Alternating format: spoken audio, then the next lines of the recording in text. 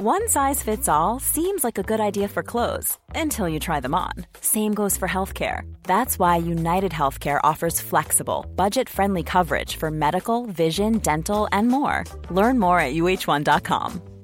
Ryan Reynolds here from Mint Mobile. With the price of just about everything going up during inflation, we thought we'd bring our prices down. So to help us, we brought in a reverse auctioneer, which is apparently a thing.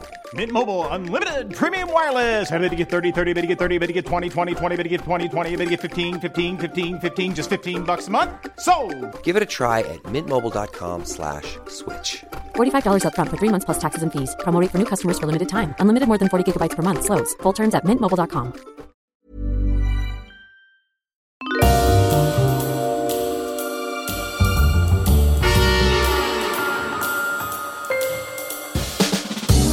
Ladies and gentlemen, welcome to episode 81 of Histories of the Unexpected, the show in which we demonstrate how everything, we mean simply everything, even the most unexpected of subjects, has a history, like pockets, relics, and flatulence. Aunts, uncles, sons, daughters, grandparents, kin of all sorts. That's where we're going to go after this one.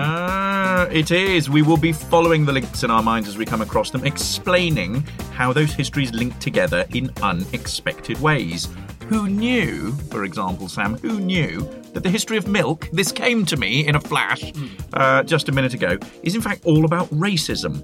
It's about boxes, and apparently it's about security. Yeah, because you found a milk thermometer in a historic box in Powderham Castle, didn't you? A floating milk thermometer. Whatever that is. In a historic box in Powderham Castle, and it's all about breastfeeding and imbibing the characteristics of the person whose milk you are imbibing.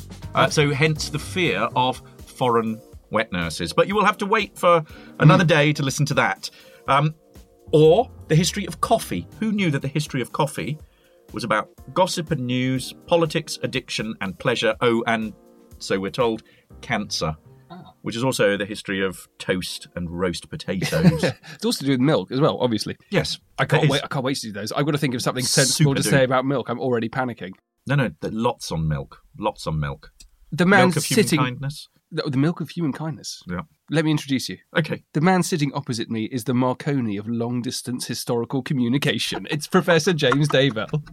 You are mining a theme. I am, my you? inventor's You're mining theme. a theme. I'm particularly proud of that one, though. Hello, Sam. That's very imaginative and touching.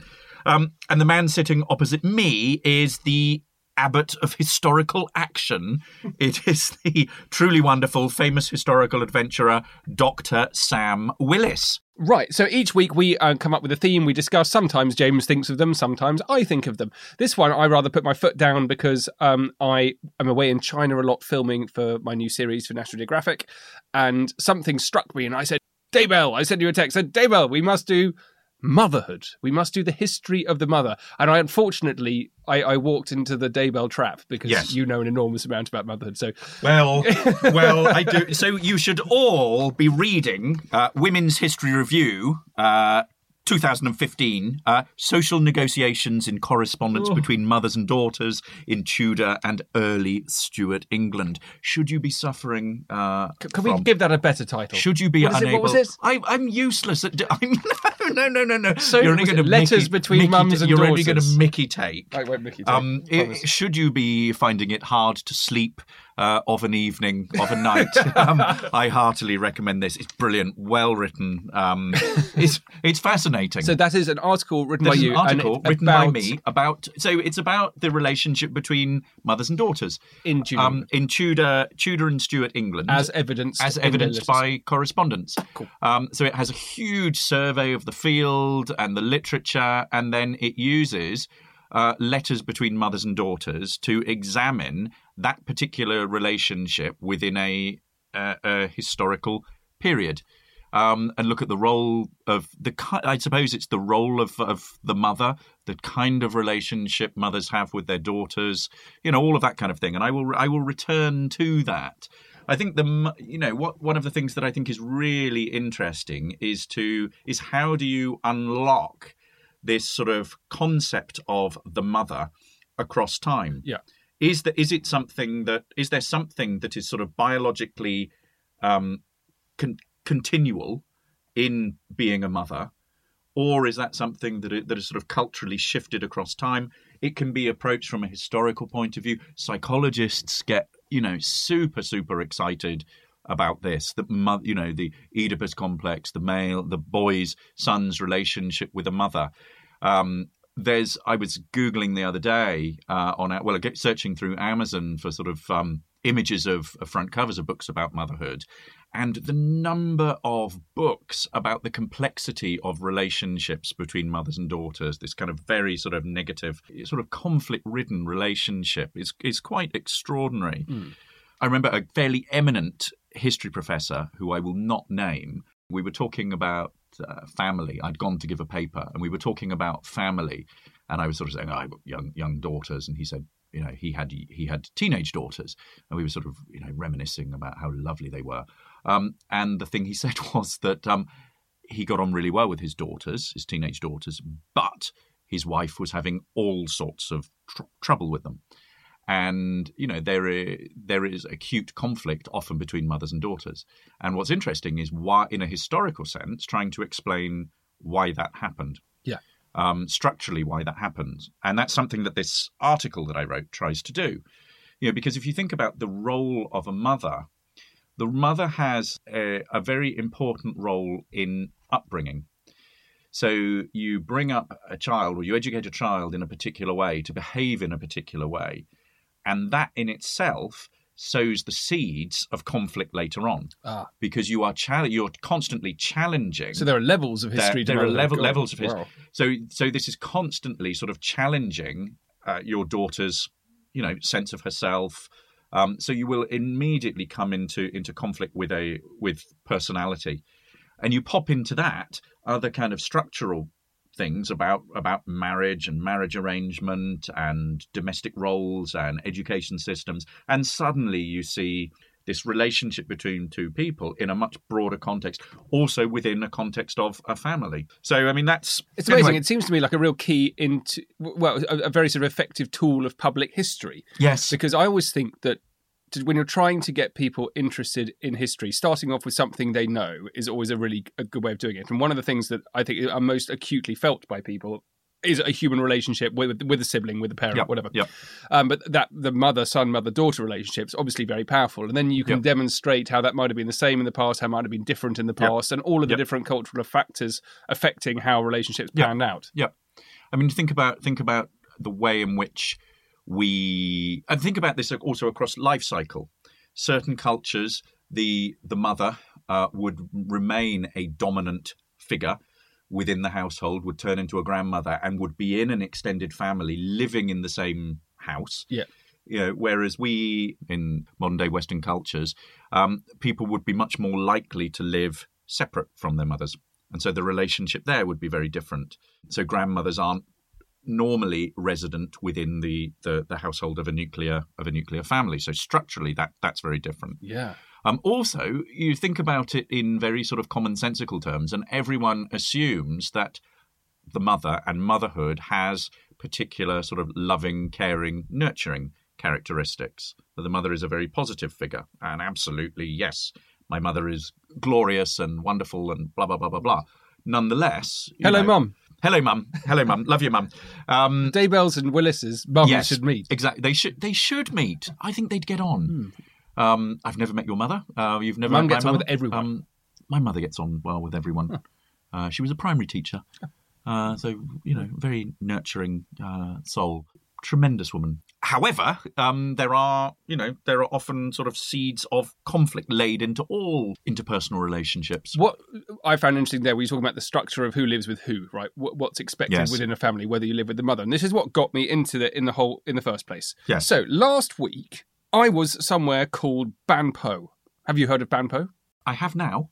Banpo is right. It's just outside Xi'an, which is one of the ancient capitals of China, just off the Yellow River Valley. It's in like the heartland of ancient China. And Banpo is an archaeological site, and it's about 6,000 years old. Yeah, it's staggeringly old. They discovered the Banpo historical site when they were doing some excavation, and rather sort of typical the way that Chinese discover their archaeology during construction.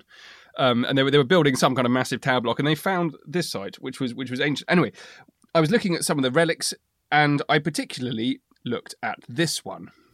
Ah. Can you describe that? that? So this is a sculpture of a head with sort of eyes, nose, mouth, some sort of indentations for hair that I can see, ears, and a sort of an elongated swollen neck, body, and then a big body. Yeah, is that a sort of maternity? There you go. There's another. Oh, it's tiny. It's tiny. It's in your hand. Yeah, it's like a little sort of it's a jug, porcelain weeble. It's a jug. It looks like a porcelain weeble. Yes, so you fill it up at the larger. back. You fill it up. If you imagine having a hole at the top of your spine, you fill lovely. it up there, and all of the water sits into the swollen tummy, and then you pour it, and it comes out of the eyes and mouth. It's an extraordinary thing. And you're wearing white gloves. I am wearing white gloves to hold that particular relic. It was stunning. One of the most beautiful archaeological objects. Well, no, right. No, there's another link. So this is part of it. Okay. This site in China has become famous, as the Chinese would have us believe, as a location for a matriarchal society. We love a matriarchal society. Love a matriarchal society. Yes. So just very briefly, that is a society in which women held some measure of power. Yes. More so than a patriarchal society where the men hold the power. Yes. Now, what's really interesting about this is that the idea that an ancient past consisted of certain societies where matriarchy was common and prevalent is actually an idea that was first suggested by Engels. It's a communist theory for the development of modern society and the necessity for revolution, and it's all to do with property. It's immensely complicated, but it's why the Chinese are really interested in it. So if you go to the Banpo Museum, you are told how this was a matriarchal society. It was a kind of it was a society in which it was like proto-communism. Everything was shared. There was no ownership of material. So the idea of patriarchy, of everything going through a man's line and from a man to his sons and so on, didn't exist. Now, Engels, who was also writing, was based on Marxist theory. He believed that there was this kind of utopia society based around matriarchy, which happened before men started taking control and then owning property, which then had to pass down to their sons. And that ownership of property then leads to capitalism, and then you need to have a revolution. So the entire theory of communism is built around the need to have a matriarchal society at the beginning of it. Okay. So if you go to the Banpo Historical Museum, because it makes sense for the Chinese, and they need to it basically helps them establish their authority, the party's authority in China, for saying this is a matriarchal society. The way that it's interpreted is purely along these lines. Right. Even though the historical and archaeological evidence, or the archaeological evidence, doesn't necessarily support it. So Banpo was discovered in the 1950s when this communist idea of matriarchy was most prevalent in archaeology. But now it's been rewritten by Western archaeologists primarily, and some Chinese archaeologists to say, look, there's actually no evidence at all that women were in charge here, that it was a matriarchy, that resources were shared. So, but is the idea behind a matriarchy then that it's a much fairer society, that it's something to do with the figure of the mother? Yeah, fairer, more peaceful, less violence, and just generally better. What really struck me about it was the way that all of the interpretive boards in the museum were, this is one of the early matriarchal societies, early Neolithic matriarchal societies of China. Everyone lived in this kind of proto-communist society where everything was lovely and it was kind of like utopia. And there was nothing anywhere to suggest that the whole thing was essentially made up because it suited their theory of the way that societies develop. And I was fascinated by that. And so when I was given this relic, when I started off with, then the curator was like, this is clearly a pregnant woman. Yes. I was like, it doesn't look it. It might be, but it might not be. How do you know that? And then I said, you started asking them questions. How do you actually know that this was a matriarchal society? And they don't. But it feeds into this need to understand the world in that way. So that's what got me interested in mothers and the structure of societies, whether it was a woman in charge of the society, whether motherhood happened. And it was all to do with passing it down through the mother's line, not the father's, and sharing property. Extraordinary. But very extraordinary. I had no idea. Very extraordinary. Yeah. So for me, motherhood is all about medals. The type you pin on your or a type that you wear around your neck. An award, an award, and it's connected to Nazi Germany. So I remember back in the day when I was doing A-levels many years ago, and reading all sorts of things about the family and society, and particularly about Hitler's plans for the Aryan race, and the way in which the figure of the mother became incredibly important for breeding the new race, the sort of the Aryan race. So women were treated almost as these exalted citizens and encouraged to have as many children as possible. And within a society like that, within a system like that, the mother is often the key linchpin for the promotion of particular ideas, because she is important for upbringing. So a lot of the ideas, the way in which a child is brought up, is sort of transmitted through the mother. So what you do, you lift the mother up in a particular sort of exalted way, pop her on a plinth, and feed her all sorts of indoctrination to bring up a good Nazi family. And there was a cross of honor of the German mother. Wow. That was awarded to mothers who had a number of children. So a bronze cross for 4 children, a silver cross for 6 children, and a gold cross for 8 children and above. And it's not just in Nazi Germany. This also happened. This is amazing. This also happened in Russia, where they have the Order of Maternal Glory, which Stalin brought in on the 8th of July 1944. And again, it's about a state trying to, socially engineer the nation. It also happened in France. In, I think, the sort of 1920s, the Médaille de la Famille Française, which is a similar sort of idea. Back to Nazi Germany, this sort of cult of motherhood, there were millions of women who received such awards, such medals. And you think about the impact that this then has on the nation. Have we got? What's the? If you are, do we know? Sorry, do we know historical sources? We've got kind of lists of them or photographs of them. We've got photographs of them. We've got examples of this. We've also, which is what I'm going to come on to, got letters from women who did not receive them. So behind this is the idea that basically if you are involved in or about to go into a major land war in Europe, you want the next generation of soldiers and functionaries to sort of be bred and controlled in this particular way. That's the sort of rationale behind all this. You give them these medals, and as I said, there are these letters that survive from women who did not fit this model of the ideal Aryan. And I think what's interesting in this, there's always a question about, with any kind of social engineering, whether you think about, medieval or early modern or 18th century gender codes that ask women to behave in a particular way and shape them. One can look at these kinds of codes and think that they are pretty draconian, they're very patriarchal, and how can women possibly have have obeyed in this kind of way, behaved in this kind of way, and shaped them? And they are a sort of very, ideologically, they're a very stifling form of tyranny. Yeah. Because, while you exalt the mother figure, it's something that is very limiting, very constraining. You put somebody in a very close sort of domestic sphere. But what is interesting is the degree to which women internalize these. And for some of these German women, they were just gutted that they didn't receive these awards. And we have a series of these letters. A woman wrote in May 1941, "Dear Gauleiter Kaufmann, have I been forgotten? I have had 8 children and am pregnant again. I have not received my Golden Cross. My mother-in-law says this is a great shame, and my husband was violent towards me today because of this. Please help." Another wrote, "We're really not criminals," wrote a mother of 11 to a Gauleiter in Saxony. Another read, "Am I and my children not as good as others?" A 60-year-old mother of 20 penned, "I have already applied twice for the cross and until today have not received a reply. I want this. This is my desire." Yeah.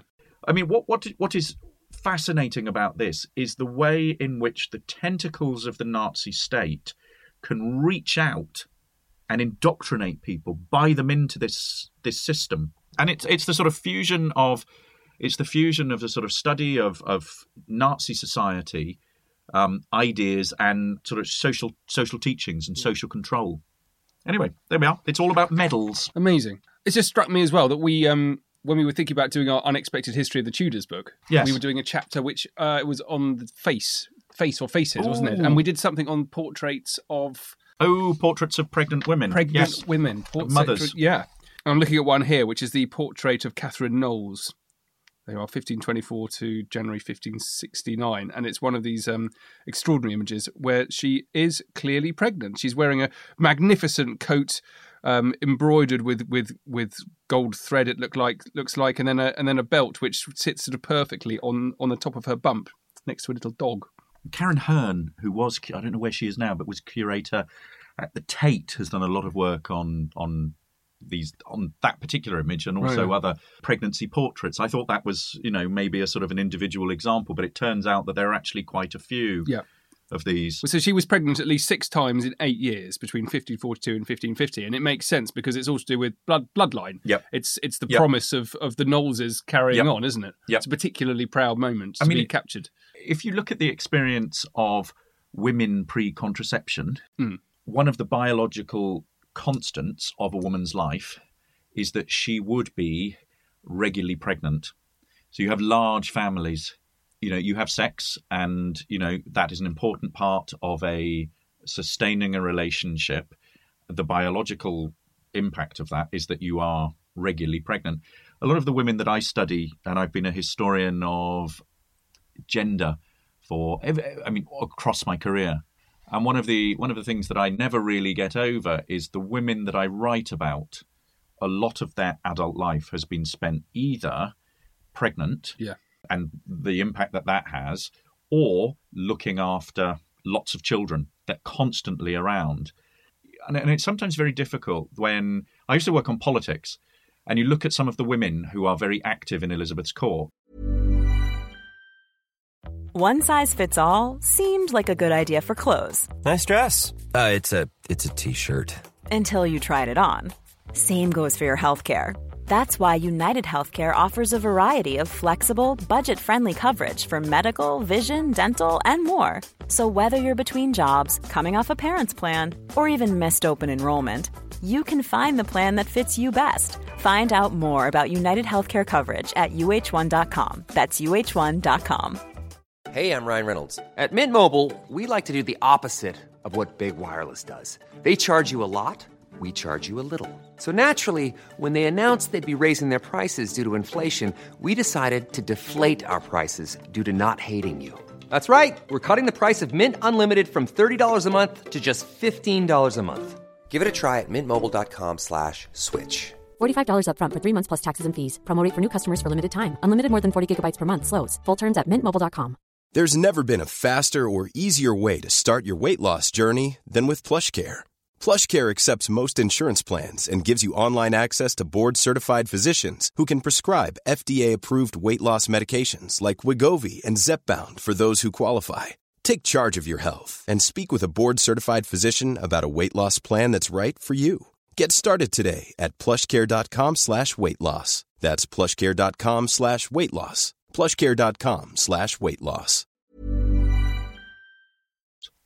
And either they are active because they are unable to have children, and they're very, that gives them some kind of degree of independence, but nonetheless, because socially it's so important for women of that kind of aristocratic background to have children, what that does to a woman is really difficult. Or they are women who are at court but have phenomenally large families. Okay. Of course, they're armed with sort of groups of servants who look after them, but nonetheless, there is that kind of biological kind of constant. Women are very physically put into that role of being a mother. I mean, I've studied all sorts of examples of this, and there are all sorts of sources that one might use. We talked earlier on about correspondence, and that's a great resource. There are manuals for mothers, how to be a mother, how to bring up children, and that's something that you can map across time. you can have a look at things like household accounts. There are manuals to be a midwife as well. We've looked at one of the midwife, Jane Sharp's midwife's manual. And so you can think about the role of a mother from a biological perspective, and you can think about that in terms of childbirth, conception, the childbed, giving birth, and then across this, we've done an episode on childhood, and you can look at the mother across the sort of life cycle of the children and the different roles that. And that early relationship is interesting. Here's a quote from Queen Victoria on an infant, a newborn baby. I like them better than I did if they are nice and pretty. Abstractedly, I have no tender for them till they have become a little human. An ugly baby is a very nasty object, and the prettiest is frightful when undressed. Until about 4 months. In short, as long as they have their big body and little limbs and that terrible frog-like action. I mean, the thing also, mother of 9 children. But if you think about motherhood today, mothers are very constant around a child. We no longer have wet nurses and nursery maids and a whole sort of series of staff who will look after and basically become barriers between the mother. One of the things that bonds mothers and children is breastfeeding, and it's that kind of close contact. It's skin to skin. I think that is so important in forming that kind of bond. If you look in other cultures and societies where wet nurses are used, that doesn't take place. And whether with Victoria, with a monarch, immediately there are cultural intrusions into that. Her children would be taken away from her. She has a very public role. There'd be an army of governesses, nurses, etc., that would remove children. Culturally, within Victorian society, the attitude towards children is very different. So the role of the mother and the mother's relationship is very different from today. Yeah. There are some amazing sort of little case studies. The Paston family. We've talked about the Paston letters in the past. The Wars of the Roses. Wars of the Roses. And if you are interested in this, known for writing huge amounts of material on its website. Their correspondence survives. Yeah. And you can get it in little edited, modernised volumes, and you can also get it in great scholarly sort of original spelling volumes. But there's some beautiful stories that go through that. One of the sort of big themes is about conflict between mothers. So this is to return to what I was talking about at the outset, this conflict between mothers and daughters. Mm-hmm. And a lot of it is around marriage, because marriage was so central to family success, and basically placing a daughter in a good match was advantageous both to her but also to the family that she was leaving. And then there's an example of Agnes Paston, who's the sort of matriarch of the family, falling out with her daughter Elizabeth, who she just is finding great difficult to marry off. And somebody writes to Elizabeth Paston's brother, urging him to find a suitor for his sister because the mother is just being awful to her. And there's a description here: because she, Elizabeth, cannot speak to anyone whosoever may visit, nor see or speak to my servant, nor servants of her mother, unless she is deceptive about her intentions. And since Easter, she has for the most part been beaten once or twice a week, and sometimes twice in one day, and her head has been broken in 2 or 3 places. Wow. History is full of mothers who have been physically violent to their daughters. Gosh. Sorry, a lot of emotions running high, basically, with this whole history of motherhood. Who knew? There's another letter here from Queen Victoria, and she's writing to one of her daughters, telling her to tell another of her daughters, Alice, how unpleasant giving birth and becoming a mother would be. Let me caution, dear child, again, to say as little as you can on these subjects, meaning pregnancy, before Alice, who has already heard much more than you ever did, for she has the greatest horror of having children and would rather have none. Just as when I was a girl, when I first married, so I am very anxious she should know as little about the inevitable miseries as possible. So don't forget, dear. Passing on a sort of maternal advice. Yeah. I mean, it's one of the things that, if you have a look through correspondence and the kinds of records that survive that speak about motherhood, one of the key roles that you find mothers doing is giving advice. passing on information and wisdom like that. When we looked at recipes, we looked at the transmission of recipes and the transmission of know-how. That's true. No, we had one. My wife's was passed down from her mum, yeah. But also the way in which certain kinds of information about the family, information about how to bring up a house, all of that is taught through a mode of transmission that comes from mothers to daughters. I feel that we've been fairly negative about the role of the mother in historical time, and the way we've talked about sort of what you'd see as bad mothers, violent mothers. We've talked about conflict.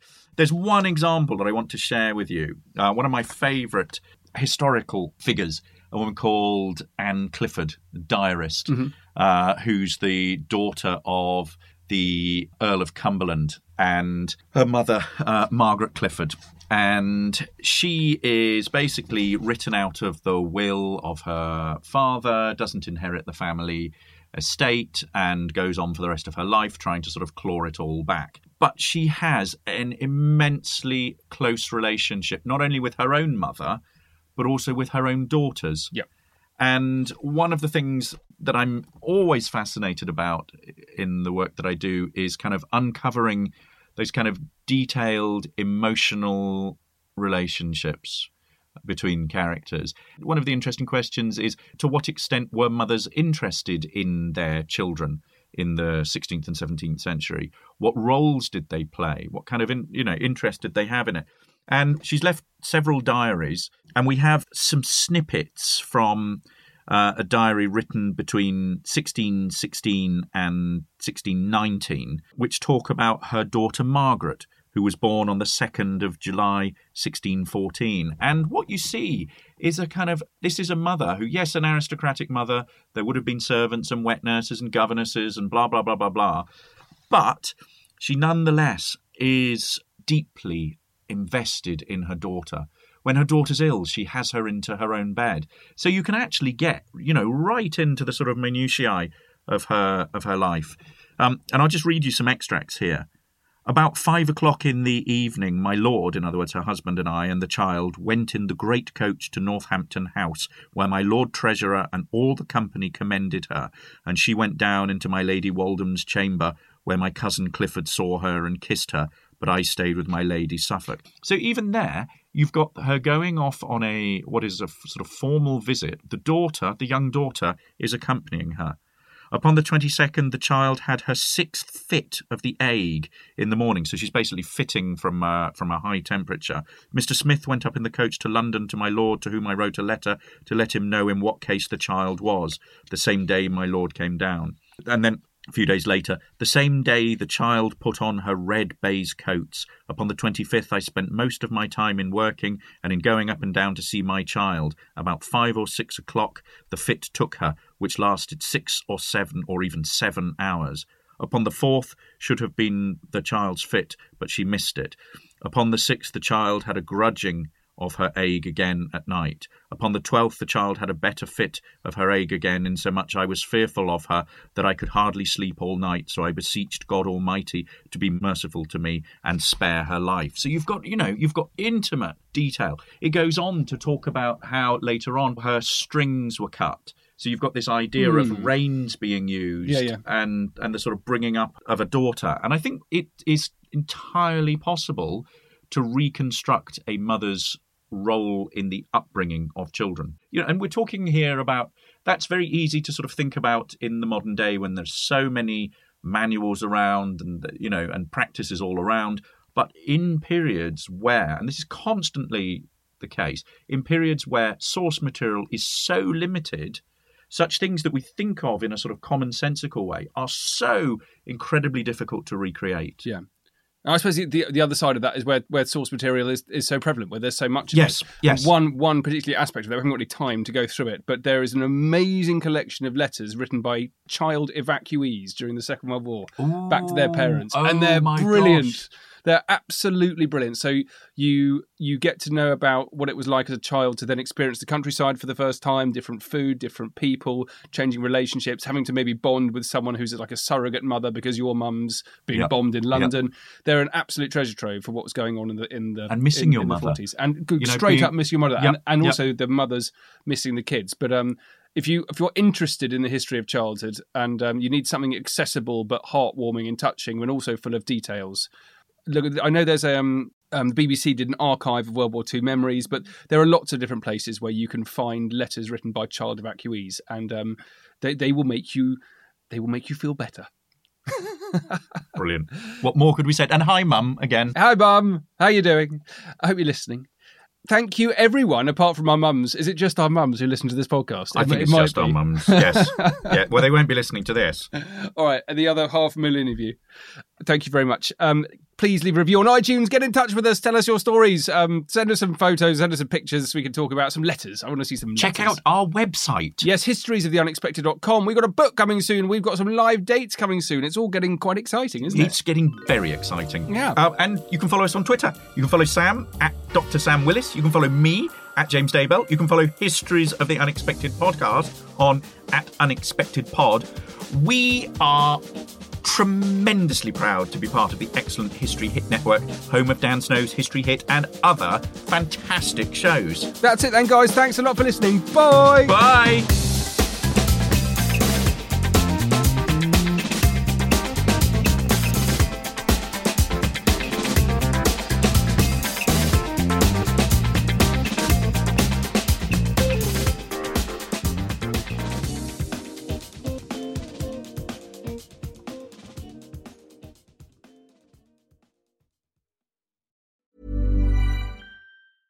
Imagine the softest sheets you've ever felt. Now imagine them getting even softer over time. That's what you'll feel with Boll & Branch's organic cotton sheets. In a recent customer survey, 96% replied that Boll & Branch sheets get softer with every wash. Start getting your best night's sleep in these sheets that get softer and softer for years to come. Try their sheets with a 30-night guarantee. Plus, get 15% off your first order at bollandbranch.com. Code BUTTERY. Exclusions apply. See site for details. Support comes from ServiceNow, the AI platform for business transformation. You've heard the hype around AI.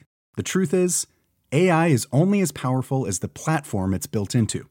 ServiceNow is the platform that puts AI to work for people across your business, removing friction and frustration for your employees, supercharging productivity for your developers, providing intelligent tools for your service agents to make customers happier. All built into a single platform you can use right now. That's why the world works with ServiceNow. Visit servicenow.com/AI for people to learn more.